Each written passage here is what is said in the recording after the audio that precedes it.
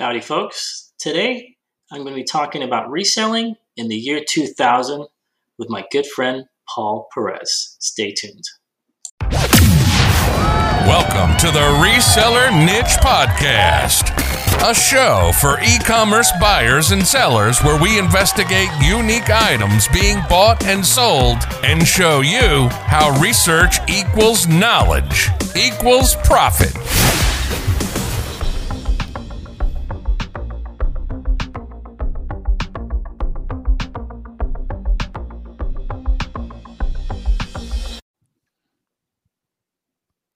Okay, we are live. Thank you for watching coming back to watch another episode of the Reselling Niche Podcast. My name is Mo, and I'm here with my main man, Paul P. And Paul, why don't you real quick let people know where they can find you?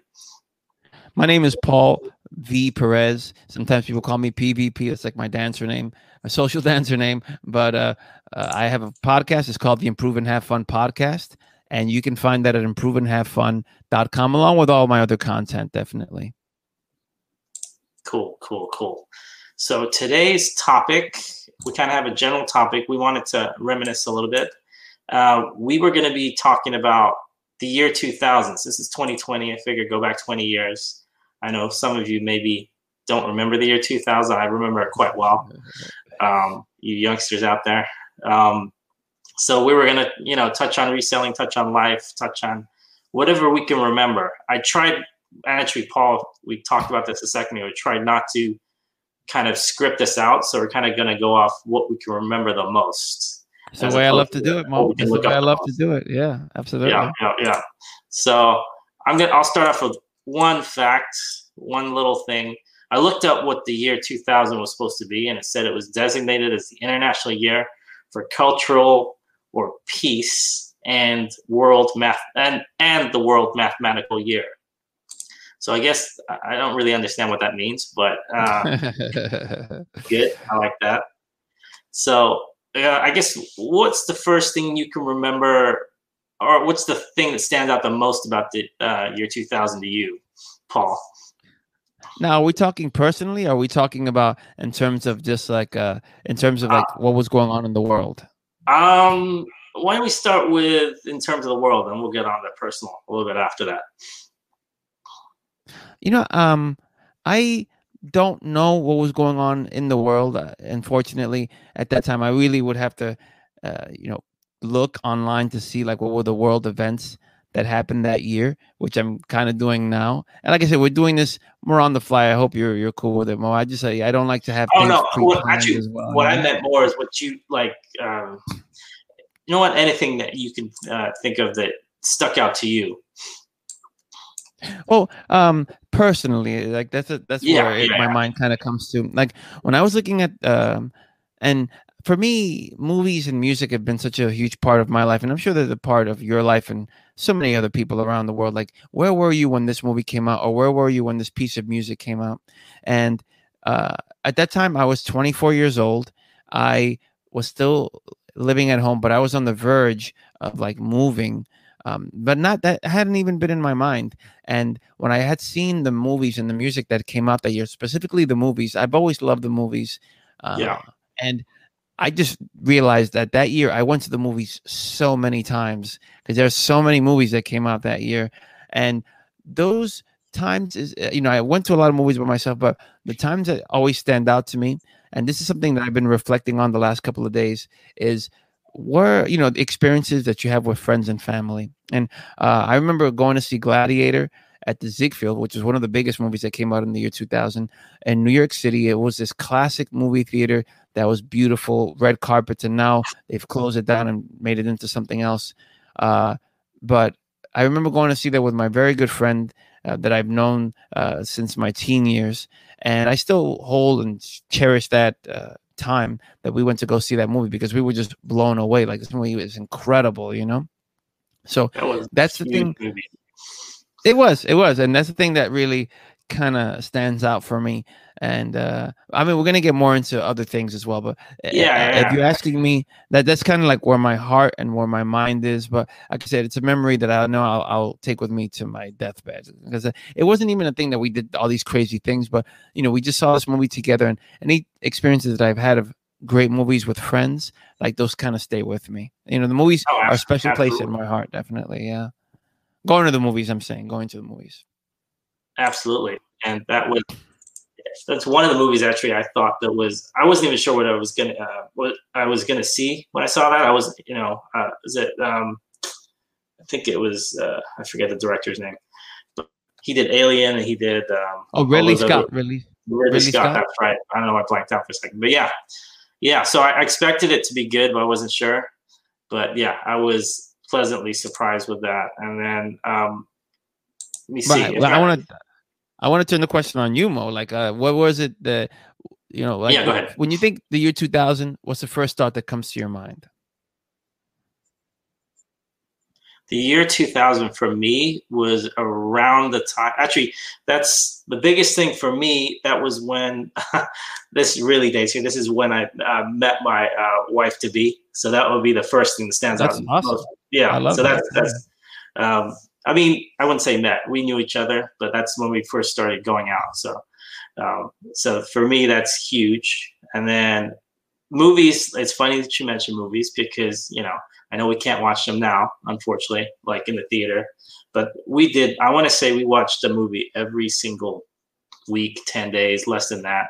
And it wasn't even just us. Sometimes it'd be like 10 of us. You ever do that? Where it's like 10, 15 people watching a movie?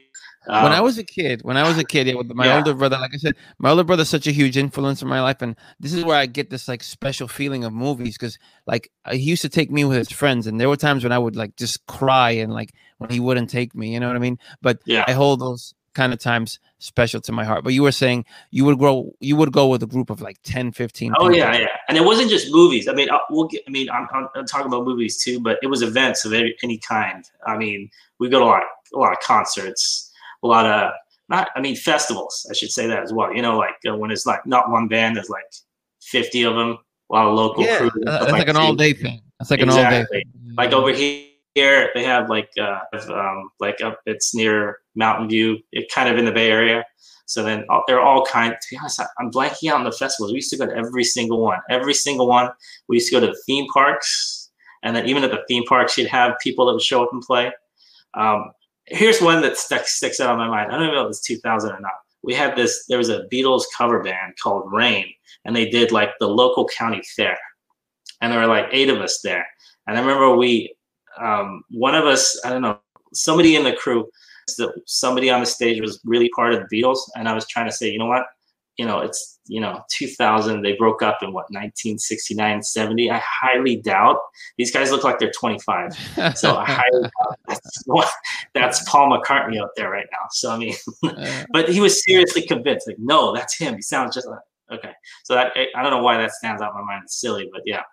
That's one of the things. Where was this? You said it isn't California. Like for me, this has all been in New York City. California. This was the Alameda County Fair. It would have been Pleasanton. That probably doesn't make any sense to you. It's just a random city out there. It's kind of it's just like a big fieldish area. And that's cool. They just have a bunch of stalls, hot dogs and that kind of stuff. But we used to go to those county fairs all the time, and they were like, Mo is logged off for a second, and we're gonna see if we can get him back. We are 9 minutes. All right, I lost you there for a second. I was just about. No, that's okay. It's okay. My internet just went down, so. No, it was like in and out. It was like in and out. When you were talking, you were like stop and go. But okay. You're gonna definitely have to edit some audio, like When you publish a podcast. But I think the last thing I said was I was just at a random county fair in a place called Pleasanton. Cool. So that was one of the things that stood out in my mind. I mean, 2000 was kind of like, I guess the thing that I should say stood out, because I was in college at the time. So the thing that stood out for me, especially from a lot of my teachers, because I was in kind of IT major, was Y2K. I don't know if people remember that. 1999. Yeah, absolutely. Yeah. So, right. So, I mean, I guess it's the year before, but because I remember I had one teacher that supposedly was working on that, and he was really freaked out. Like, I don't know what he did.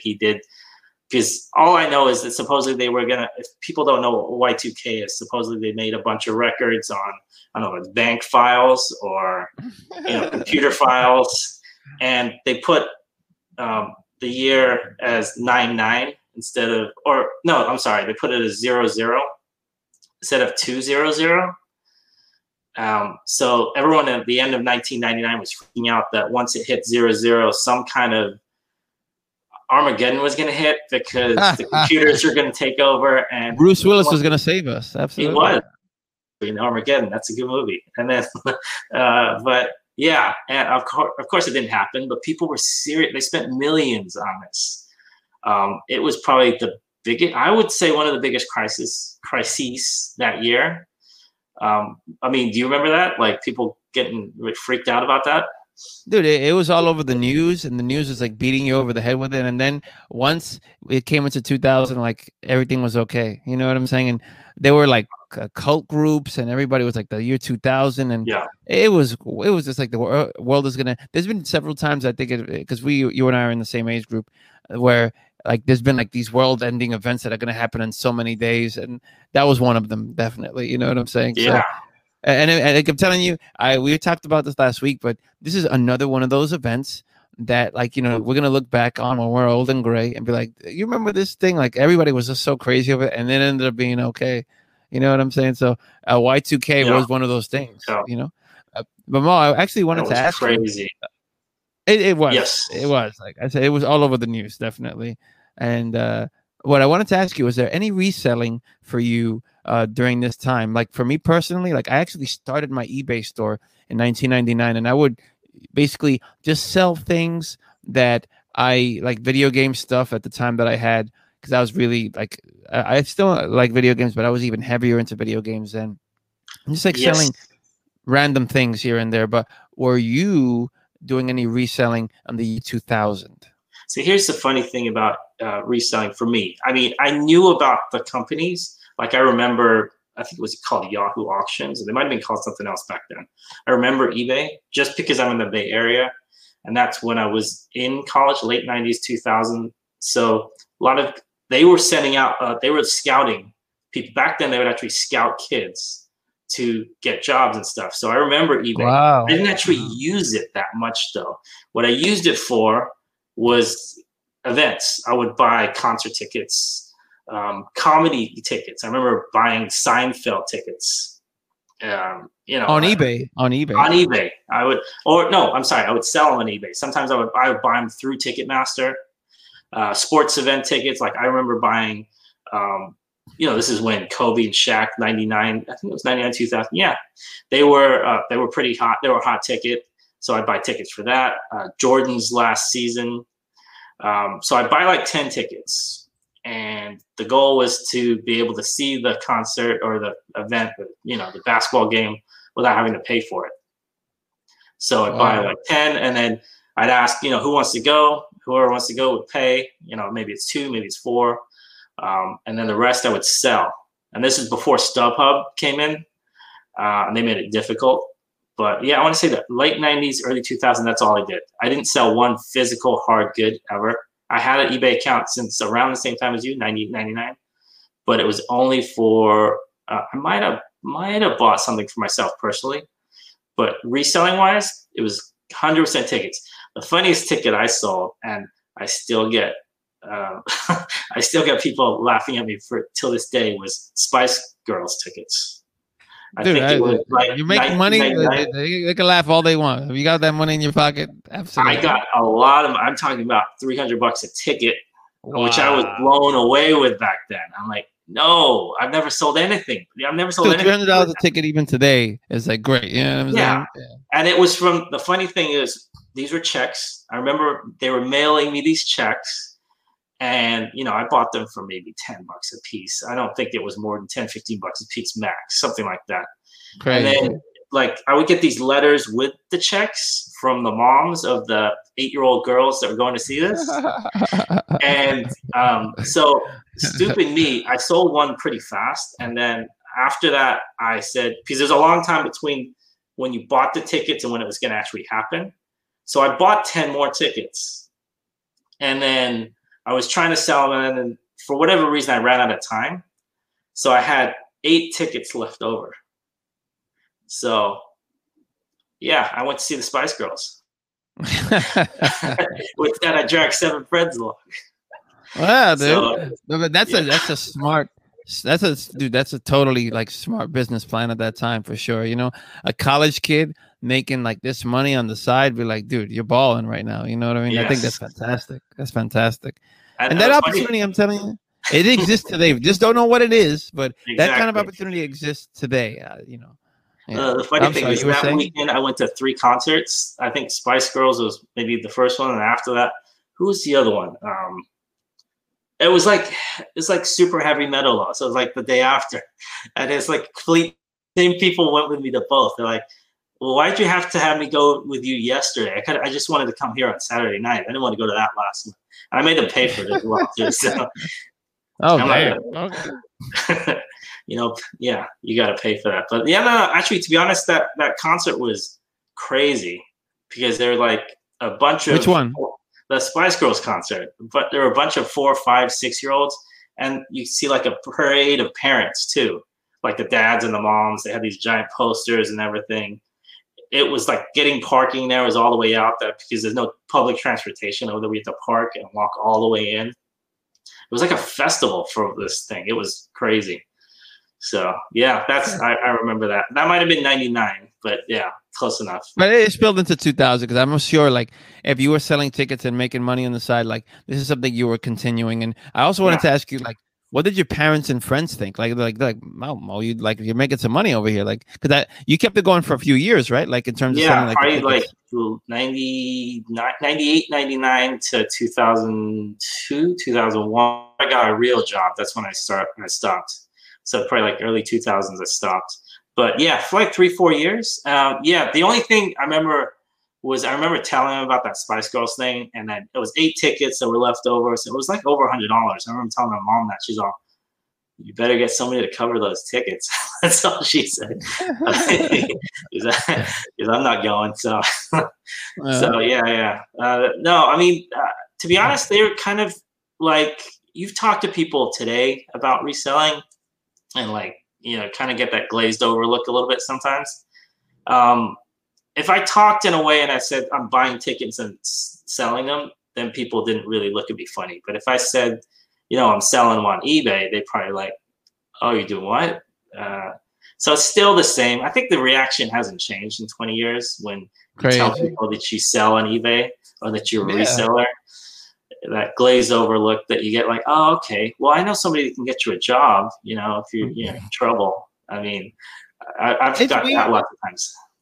I find that weird because, like, Gary Vaynerchuk has been pushing eBay like so much, especially now. Like, I think he's really into the baseball cards and the sports cards. Like, he's just been pushing eBay, you know, amongst many of the other things that he does. But you know, and I just think it's become more popular because of that. But it surprises me that people still like get a glazed over look when you talk about eBay. I mean, especially now during this COVID time, you know what I'm saying? Maybe people are trying to make some extra cash. That surprises me. It really does, you know? No, I mean, to be honest, the funny thing is that you talk about cards, because I just sold a little, it's called Country Gold's little box set of country music cards. I'd never heard of them. I just saw them at a thrift store. I never even heard of it until you talked about it right now, dude. Yeah. So, I mean, they sold for, it was like $30 they sold for, but then it was around that time. It was around had Billy Ray Cyrus on the side of it and all that stuff. Wow. So I just thought that'd be funny. But I mean, in cards in general, I mean, I'm going to go back even further in 2000. I just remember being in school and selling those and remembering when they kind of hit the fan. I remember when people were using them as, you know, filler for, you know, I mean, they were garbage basically. So it's funny that it's come full circle. So, I mean, I don't know. When I think of cards, like you said, baseball cards, I think of, in my mind, I think Bo Jackson, black and white. He's got a baseball bat. He's got his arms up like this. You know, that's a card from like 1989. But I mean, these guys with their $20,000 cards and $50,000. I mean, I don't even know what the prices are because I don't know anything about cards. But on Pokemon cards, I mean, if you had a Pokemon card from, I'm guessing it started in the late 90s, early 2000s. If you had that, then right now, who knows what that's going for? I'd love to hear. Actually, somebody just posted a question. I'm Eric Stefano. Oh, yeah. I'm into the cards from last year. Junk wax here. Yeah, exactly. Crazy. I just didn't know that cards were still like a thing. Like, dude, you're educating me right now. I didn't even know Pokemon cards are a thing. Really, you know what I'm saying? I mean, I don't know anything about them. My son has Pokemon cards. I mean, he's treated them like trash. I doubt any of them are worth anything, but it's a huge thing. Pokemon cards, the right sports cards from, to be honest, Gary Vaynerchuk is the one that talks about this a lot. And I think, it's not just I think, it's pretty obvious that kind of social media has pushed this a little bit. And I hate to think of it as a fad, but I get that impression. And I know cards are huge. So I don't want to knock anyone that's selling cards, but just because I remember the 90s and what happened to cards and comic books in the early 90s. That's scares me about cards. I was really into comic books, not even like reselling, just like I'm talking about like right around the time. I mean, when comic books were like super popular. I'm still into comic books now. I still read comic books now, not regularly, but like when the whole Image Comics thing with Jim Lee and Todd McFarlane, all these guys, like I was reading the books before they even jumped to Image. So in that like 2-3 year period, I didn't even know what year that was around actually, but I think that was more the 90s, but I was really you're probably talking about the late 80s, early 90s, because I remember I still have boxes that say Clay's Comics. Clay's Comics was a comic book store that went out of business in I want to say, now I'm going back, 93, 94, something like that in the Bay Area. Yeah. And I knew nothing about comics. I still know very little about them. But I collected comics for about 3 months in the fall of 93, I want to say. And my brother knows a lot more about comics. He was really into Stan Lee, like you said. He was really into, I don't know if you remember that whole, there's like a Batman series that came out, I want to say the early 90s. I think it was like really dark. Was it The Dark Knight by Frank Miller? Yeah. He was really into that. I mean, the story itself is amazing. It really is. Like for the time, like it just was like something that you just like, what is this? You know what I'm saying? It was like one of those kinds of moments. But I'm sorry to interrupt. Continue. No. I'm just remembering, and I know this isn't from 2000. This is probably 93, 94. I remember I bought I got slightly into Spider-Man and Daredevil. I don't know. And I remember buying. Oh, now I remember. Daredevil came out with a brand new. I think it was brand new 93 series. I remember the black art on the cover, and it was like, I think he dies in it or something like that, or I can't even remember. He gets killed by because I barely read it. Yeah. Or he's like, is it one where he's like on a cross, a stone cross? Like, there's like only 5 or 10. Like it was a series of 5 or 10 or something like that. So that I remember getting that entire series. I remember finding. It's funny, like the 2 books that you mentioned, I think I know definitely The Dark Knight. I think the one that you're mentioning as well, I think that's also written by Frank Miller. So yes, that's it right there, Frank Miller. Because he's the one that created Sin City, and that was real like popular at the time too. So Frank Miller, he's written some of the most memorable comics, Daredevil and Batman. So but I mean we're like totally up the year 2000 now, but yeah, dude. Yeah. You know, like when we were looking, just bringing it back to the year 2000, when we were looking, you had mentioned this a few days ago, and I was looking at the music that came out in the year 2000, and I just can't believe that the Black Eyed Peas were like coming out with music in the year 2000. Like they had, I mean, I mean that they had songs back then, and like, you know what it just kind of shown me, and you know me, Mo, like you know what I kind of talk about. I'm into a lot of self-help stuff, but it just kind of shows me that if you stay consistent with something, like your star eventually will rise, but you just got to kind of stay consistent with the thing. And like the fact that they came from kind of like being like this like indie, almost kind of hip hop group to being one of the biggest selling like music album groups. I'm probably butchering that. to in 2020 and in the last like 5 years is amazing, and they just kind of stayed consistent. So I just was surprised by that a group, Black Eyed Peas is where they are today, basically. Exactly, you know what I mean? Exactly. You wouldn't have thought it when they first came out too, but no. To be honest, they were always. I mean, to be honest, their music has always been pretty good. But I mean, it is. That's why that's the reason why it jumped out at me, because I've always liked their music as well. Like some of it a lot, some of it not so much. But they've always kind of, you just can't doubt the ability of will.i.am and his production, and then the other guys. But he's like the heart of that, and like the guy, he knows how to produce music. You know what I'm saying? I'm looking right now for more music that came out. Well, music.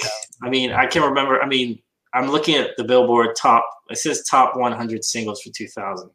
Number one is a song my wife likes, "Faith Hill Breathe." I've heard that a million times. Okay. I remember that.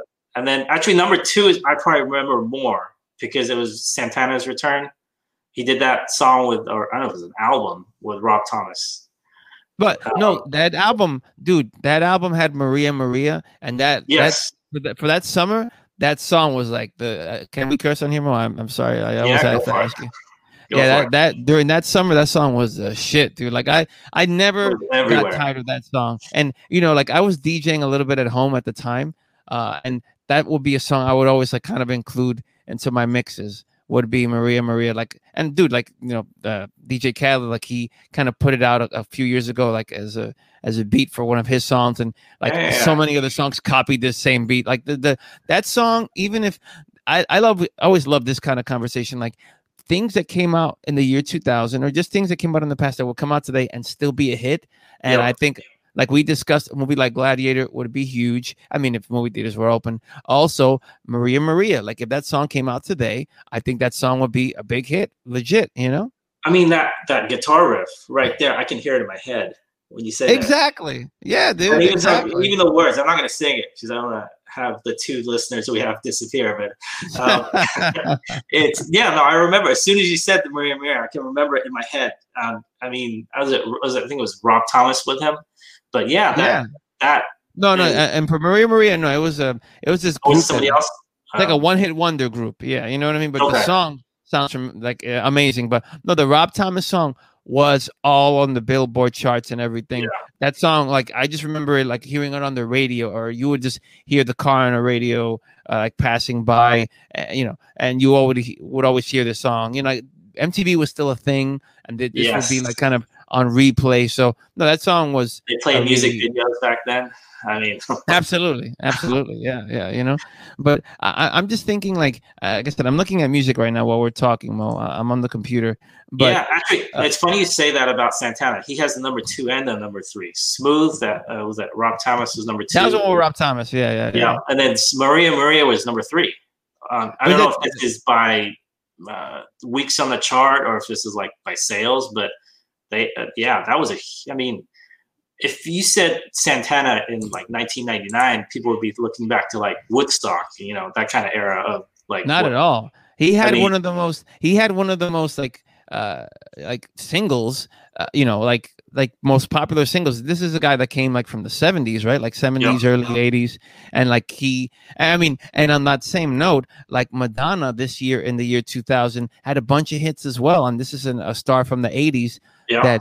In the year 2000 had a couple of hits, and also, I mean, she still makes music to this day here and there, Yeah. I mean, it's a huge thing to be someone who, I mean, you can kind of catalog your stuff. Like he catalog it from the 70s and from, 2000, and then you bring it back now because I think I was listening to a show. They were talking about Bon Jovi and how he had.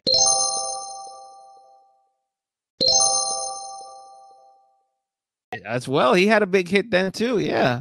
But then people thought that they were brand new in 2000, which is crazy. I mean, I'm there from Jersey too, so I mean, but I mean, it's just it's a trip because it's kind of like you got this group, and then 10, 15 years later, you're going to get another group of people, and then 10, 15 years later. I mean, I guess Elvis and the Beatles are probably doing that the best. I mean.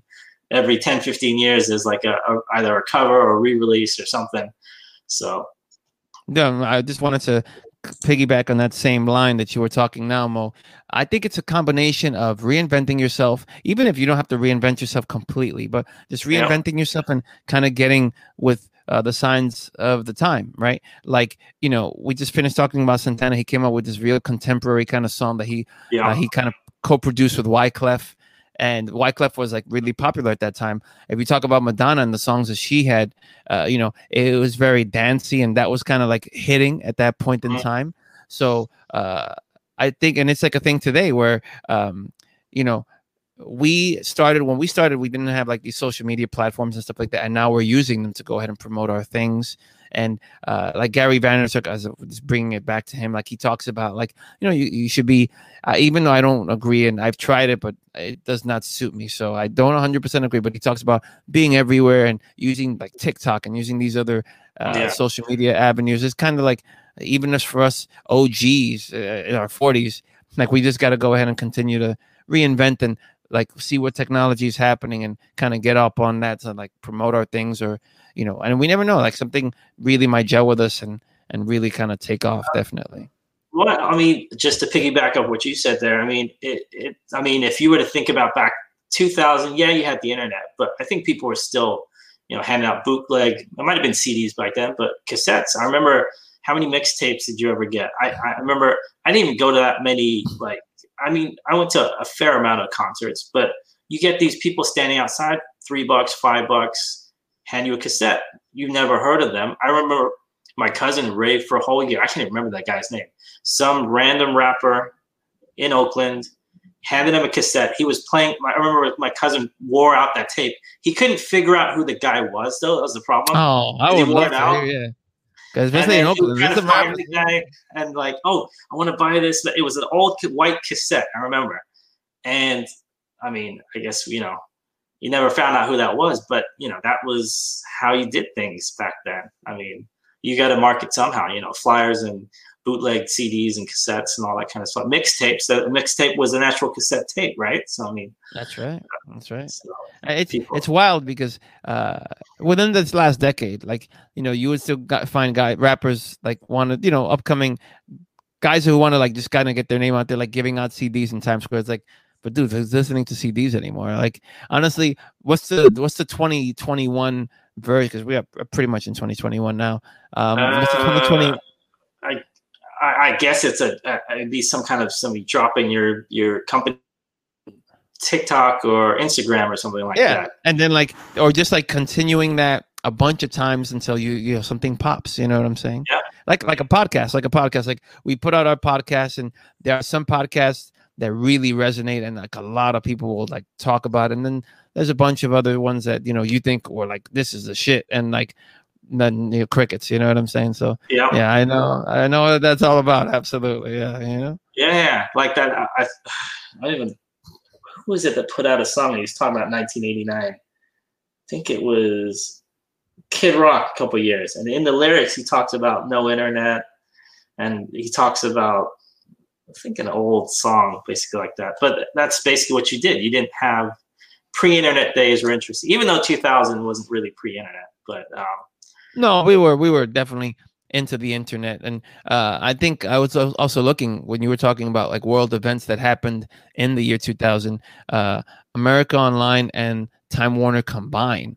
And that's weird you say that, but yeah, go ahead. Finish your thought there. Yeah, so I mean, it still was. Maybe MySpace was a thing then. I have not checked that. I have not checked that, but I had a MySpace page. Oh, we all did. Like HTML and those ugly pages that would like do all these things and like stop your computer from working. I mean, that might have been all the rage. But dude, like 100%. And like I said, I'm gonna be vulgar, and me, Mo. Like that's how you meet chicks, and that's how you make things happen with those ugly pages and like MySpace and all these things. And I remember MySpace pages. The funny part is that you would click on it, and the internet's not great. It's super slow. It would take a couple. So you see the picture. You see a picture of a guy or a girl or whatever, and then 2 seconds later, that music hits you just like this. Whatever they're like, and it's so loud. So loud. And this person hasn't changed it in like 6 months, so it's old. and it's loud and it's obnoxious. You can't turn off. So you're trying to like go like, oh, how do I turn the sound down? Shit, that's crazy. That was MySpace. MySpace was the best, and everyone that was. What was? Can you remember the guy's name? When you sign on MySpace, Tom. Tom is everybody's friend. Tom, and they have one picture. That one static picture of Tom. He's probably catfishing all of us. Looked like a completely different guy. But Tom was everybody's friend. Absolutely. Yeah, Tom. We should get a picture. I should have looked up a picture of Tom now. Tom in 2020. He should be the cover of this podcast. This podcast episode, like the picture. Tom. Tom be the. I heard. I don't know if it's true or not, but I heard that Justin Timberlake bought, or he's a part of the consortium that bought MySpace. I don't know. Really? I think it's something to do with music now. Like I should look it up. I bet if you typed in MySpace right now, let's see. But nobody's going to fucking MySpace, dude. Like, nobody's going to MySpace. I mean, honestly. It says featured content on MySpace. Musician Joshua Worthington curated. So it looks like it's a music type thing. I think, Mo, you're the first person that visited MySpace this month. Yeah, you know what I mean? Because like nobody's going to MySpace. There, like nobody's going to MySpace. It's, we should bring it back. We should bring it back. Maybe I hope that Justin Timberlake maybe sold some technology from it or something that made him a bunch of money. The address, the URL. I mean. Yeah, that's a money loser. That's a money loss right there, dog. Yeah, nobody's going there. Nobody. You're the first person that visited MySpace this month right now. Right now when you visited right now, and nobody's going there, dog. Nobody's going there. Eric Stefano agrees. Yeah. You know what I mean? But the year 2000. It was, like I said, personally speaking, it was definitely a transformative time. I'm a late bloomer in the sense, I think just in life in general, like I'm talking about losing my virginity or even kissing the first girlfriend. It all happened like later for me. You know what I'm saying? So like in the age of 24, maybe I was late, and I'm okay with that. In the past it would be like a personal, like I personally feel like, oh man, like, I'm such a loser because everything kind of happened in my 20s. But I don't feel that anymore. This is all happening for me. And in my 20s is definitely a time of discovery. My 20s, a time of like kind of finding the type of person that I was going to be. You know what I'm saying? So, and the year 2000, kind of helped that. So when I look back at the year 2000, it wasn't a bad year. It was a good year and great entertainment. And like I said, great time spent with friends and a year of growth. You know what I mean? Like if you could sum up kind of 2000, Mo, like how was 2000 for you? 2000, to be honest, was very, very cool. I enjoyed it. Was that the first time I went white water rafting? I think that year. It might have been the year after. And funny story about that, I was the only person apparently in the history to fall out of the boat or the canoe, whatever it is. I didn't feel it though, and it felt good. That's good. It was like 90 degrees. And when I got in the water, like everyone else was like, "Oh, looks like you cooled off there." But maybe you were the smart one, Mo. Maybe you were the smart one like that. We should all jump in the water too, because it's hot as hell over here. Yeah, I'm the only one who wants to stop rowing. I just got lazy. That was it. I was like, dude, I gotta cool down. Yeah, absolutely. Take a little dive in this little stream here. Yeah. No, I mean the year 2000. I'm trying to think what else. Let me see here. Let me see. Since we talked a little bit about reselling. I wrote down a couple of stats about eBay. Please. Not necessarily items that sold, but just kind of stats. So just you can kind of compare with now. See, eBay had 12 million users and 4.5 million items. So compare that with now. I think they have like billions. I think it's 4 billion items or something like that. Crazy. I didn't even know that, dude. Yeah, wow. I knew about it about 5 seconds ago. And then let me see. Oh, okay. This is not quite 2000, but this I think was because of the Y2K that we talked about.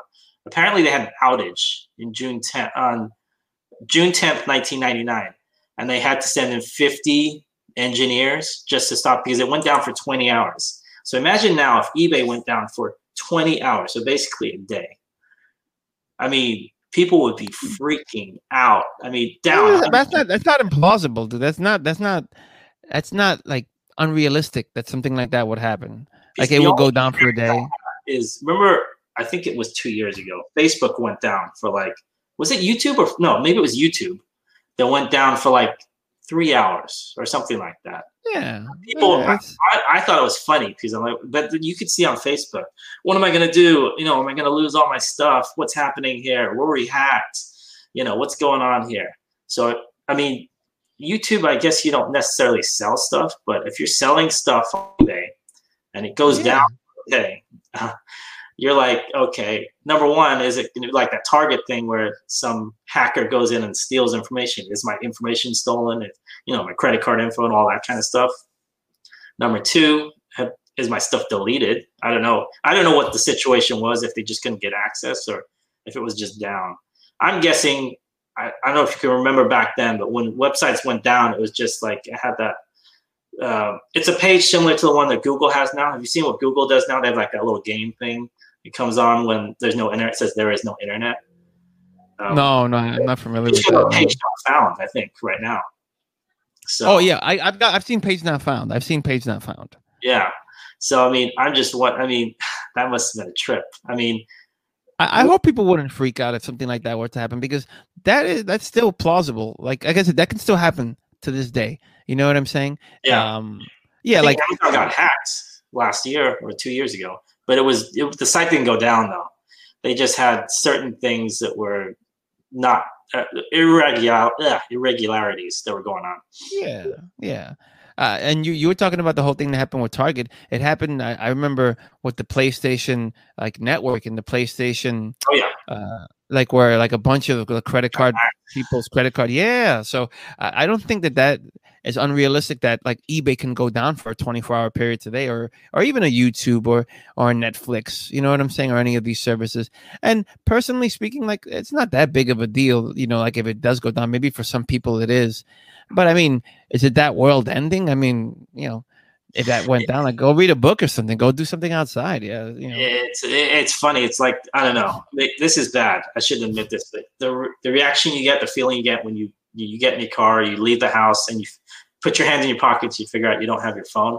I shouldn't have that reaction, but I guess it'll be similar to that, but worse maybe. But yeah. I shouldn't have that. I mean, I don't know if you get that, but like if you don't take your phone with you and you just kind of I think I've discussed this with you. And I wanted to say two things. Like I purposely, like when I'm in my neighborhood, which now I normally live in New Jersey, you have to go into the city to work, but since I'm furloughed, I hang out around my neighborhood and around like the certain towns in my neighborhood. My phone stays home all the time. Like I only come back unless I need to bring it with me, but I purposely leave my phone. Now I have a phone and I have another phone, but the other phone is like I use it as an iPod. I carry that with me everywhere, but I can't get messages on it because it has no Wi-Fi when I leave my house. So I'm just like listening to podcasts. Well, so on purpose, I actually leave my phone at home. I rather not like deal with it or look at it every 5 seconds, and kind of just trying to curb that habit. But I also wanted to say, oh man, I forgot what I was going to say. Dang it. But it'll come back to me. But yeah, I purposely leave my phone at home. Yeah, because I just, when I'm in my neighborhood, when I go into the city, I take it with me. But when I'm in my neighborhood, I just want to break that habit. And, I made a podcast about that Social Dilemma documentary on Netflix. Like, just want to, I even very much have limited my social media usage. You know what I mean? To just kind of disconnect and just go live life some more. You know what I'm saying? No, totally. Because I mean, this is probably, I would say 96, 97, but for a while we were all doctors there. Did you have a pager? You must have had a pager. No, I think at the time I wasn't.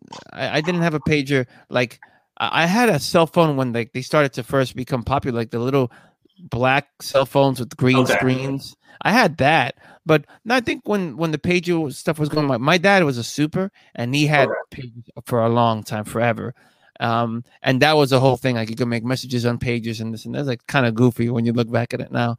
But the pager thing didn't really get on me. You know, like I wasn't really crazy. I mean, I want to say for 2-3 years, me and my friends were heavily into pagers. And I know nobody's gonna remember this. This is 90s. I don't think this is 2000. And cell phones were, because remember you paid by the minute for cell phones, and when it first came out, dude, it was super 100%. Expensive. They were. I could not afford that. And then so we had pagers, and we had things called payphones, if you guys remember what those are. There's things that I don't know if they're still there now, like people use them for, I don't know, nightstands or whatever they use them for now. But yeah, so we would go and we all had codes. And then I can't even remember what my code is now, but then I got good at reading pager code. So basically pager code is just numbers that look like letters. So we would write whole things. And then we got to the point where I remember there was one night where we said, okay, let's play this game. Literally, we would write out notes in pager code and we'd hand around. You have to figure out who can figure it out the fastest. Wow, it's like Morse code or something. Exactly. I mean, so I don't know if anyone else ever did that, but literally, like, and then, yeah, I mean, this is probably 98, I'm guessing. But yeah, I remember my nicest pager ever. I lost in going to see, this is really sidetracking here. We went to see the movie, was it Tom Hanks and it was about AOL. You've Got Mail. Yes. I was sitting in the front row. I put my feet up, and then when the lights went out, it must have dropped. When I got out, I just got it that day. Green, it's nice. It was like $50 Motorola pager. I remember it still to this day. I went like this. I'm looking around like, where's my pager? And everybody's like leaving. Like the movie just ended. So I'm like, I must have spent half an hour in there going through all the seats, going underneath. Wow. Where's my pager? And it was gone. So crazy. Yeah. Speaking of Tom Hanks and movies, like Castaway actually came out in the year 2000. That was back. That's a kind of a relevant movie now. I mean, if you think about it, I mean, if you're gonna cast away, I mean, and actually that would be better now because at least when it came out, there was no social media and no, But imagine if you were cast. Okay, here's a question for you. Imagine if you were cast. Everyone always asks the desert island question, right? Yeah. What are the 3 things you take with you? Let's see. I mean, for some reason you're going to cast away, but you get to pick your items, which doesn't make any sense. But still, you get to pick 3 items that go with you. For sure, I think a notebook and a pen, or like because like I like to journal, so and I do that on a daily basis. So a notebook, a pen, and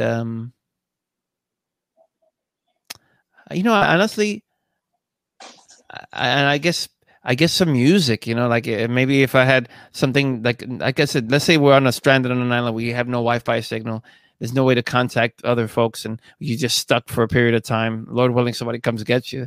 But it would be a notebook, it would be a pen or pens, and it would be like maybe have like an iPod that has music on it. But that's about it. That's about it. And then hopefully I can fend for myself and get food and stuff like that. But it would be those 3 things. Like what items would you take with you on if you were left stranded on an island, Yeah. It would have to be. I'm trying to think of the entertainment that I would like the most, that would work the best. I don't even know if they have. Yeah, I mean, I'd be leaning towards some kind of electronic device that could have some sound so I can remember civilization, i.e. a tape recorder, a cell phone, an iPod, something to play music, something where you can remember somebody's voice, because my takeaway from the movie Castaway was he lost connection with humanity, right? Like everything. That's right. Yeah. So that's why he has Wilson and draws a face and all that. So I guess Wilson becomes a person. Becomes a person.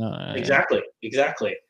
So I guess number 1 would be something with some kind of audio, anything, whether it's an iPod, a cell phone. I don't know how long that will last though, but I guess number 2 would be maybe like a picture or like a I don't know, photo album or something like that, because then you want to see somebody, right? At the same time, I can't turn on the TV or something, but, and then number 3 would probably be something so I don't, freeze or something. I don't know, a good pair of boots or something like that, or a hat, or like maybe a windbreaker jacket, something like that. Absolutely. I thought about this too much. No, that's okay. I think if I thought of one more thing, it'd be like a solar power, like a little charger thing. That way I can always keep my electronic device charged. You ever see there's a commercial that came out after Castaway came out, and it's like a fake Tom Hanks comes to the door, and he's got the beard and all that. It's like he just got off the island, and then FedEx is there, and they deliver him like a satellite radio. Oh my like, god! like, oh yeah, sorry. I did see that, but I did want to go back to 2 points that you made. Like the thing I would that and it happened actually this past month. The thing that I would freak out, like not if a website went down, but if my Wi-Fi goes down, I freak out over that. Like for the moment, I'm not saying like I just go into like barbarian mode or anything, but in terms of something that stops working, that one freaks out over.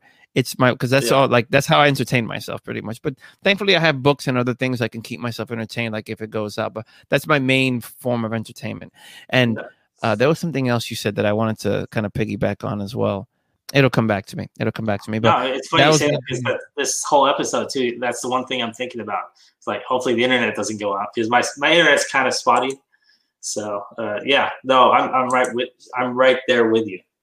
It's just since it went out the first time, like it's been great since then. It hasn't like when it first went out, like you were kind of like it was cutting out a lot, but now you're great. Nice. Nice. Yeah, you're great, definitely. And I remember the other thing.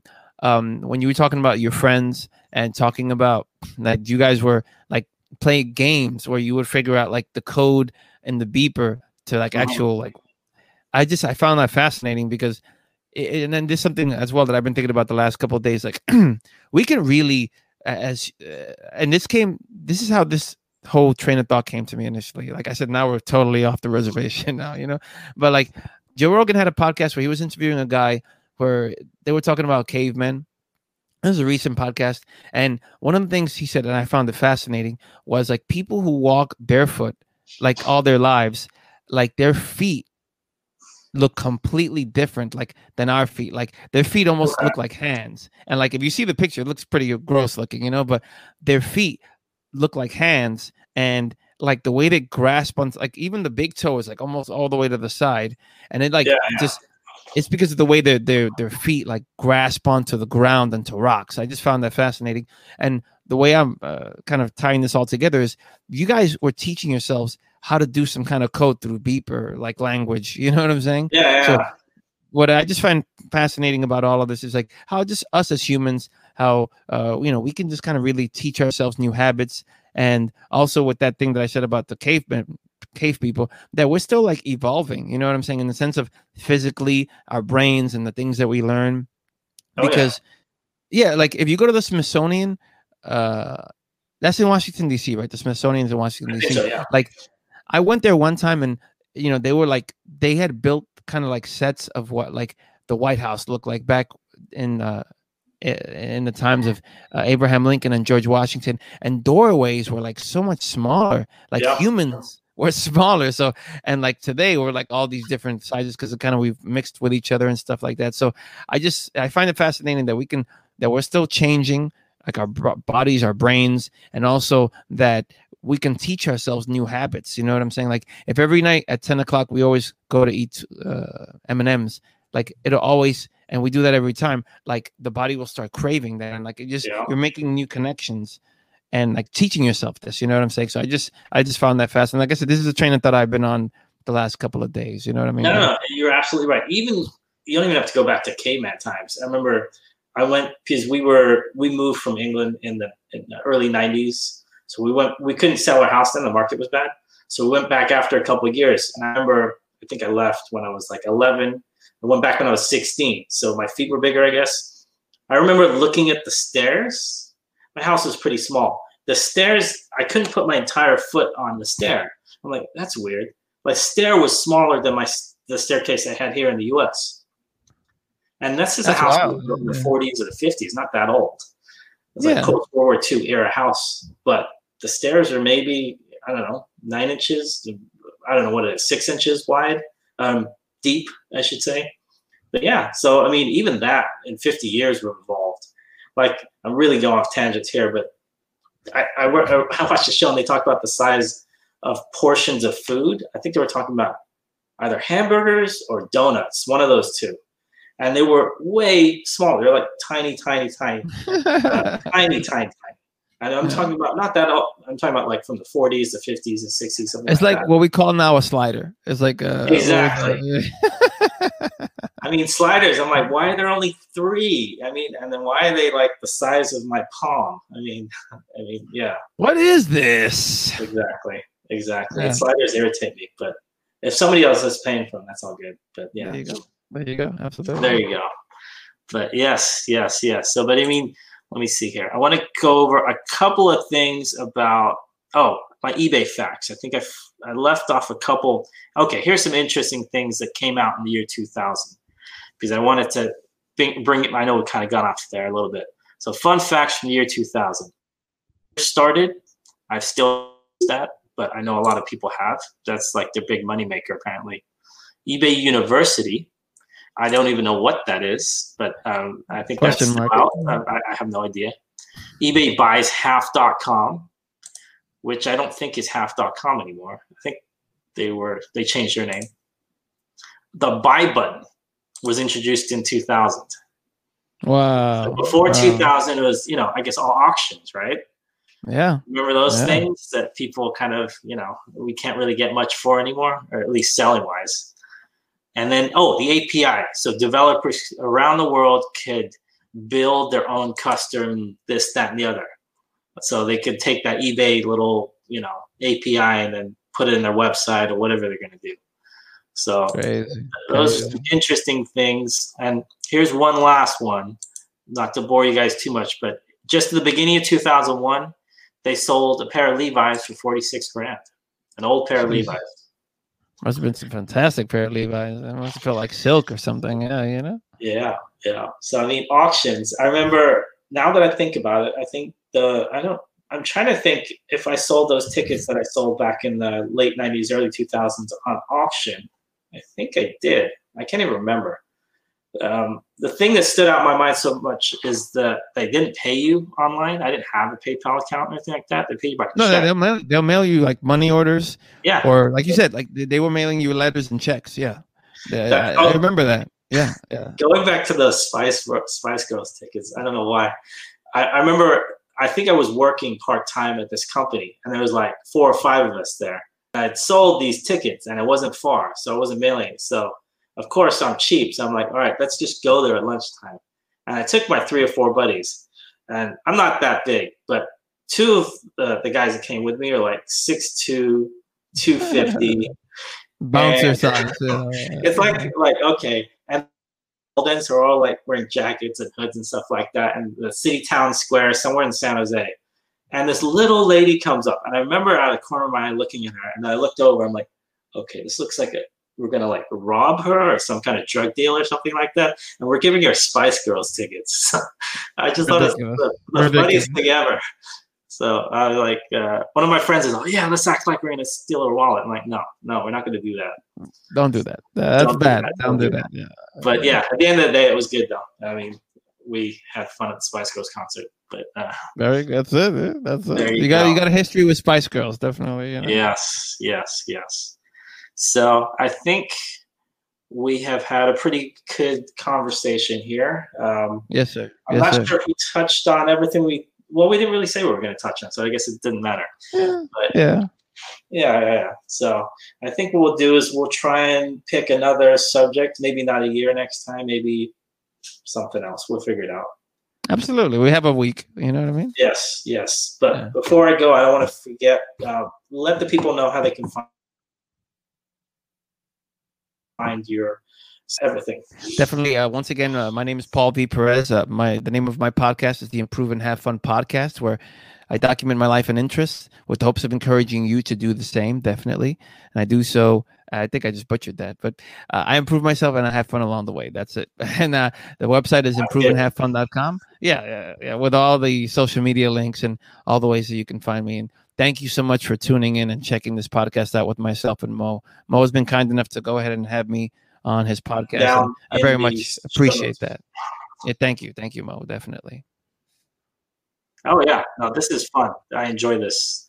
We're just learning and having fun, and like you said, improving and having fun. So absolutely. Yeah. So I if anybody is out there, I see a couple of people. I see Eric. I see LAG. I appreciate it. I'll say hi back. Thank you so much for tuning in. If you want to find us, this is we have obviously this is a podcast, Reseller Niche Podcast. We have a Facebook group, the Reseller Niche Help group on Facebook. It's free, just a small group. You can talk to other people about anything you want reselling related, and then check out Paul's podcast. And this will also be up on YouTube. Everything's under Reseller Niche or Reseller_niche on Instagram. But until the next one, signing out. Thank you so much, and have a good one. Peace.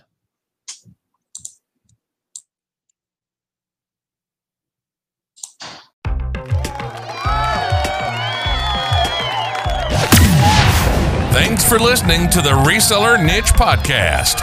Show notes and social media links are located at resellerniche.com. Please comment, rate, and subscribe to us on iTunes or YouTube or wherever you get your podcasts.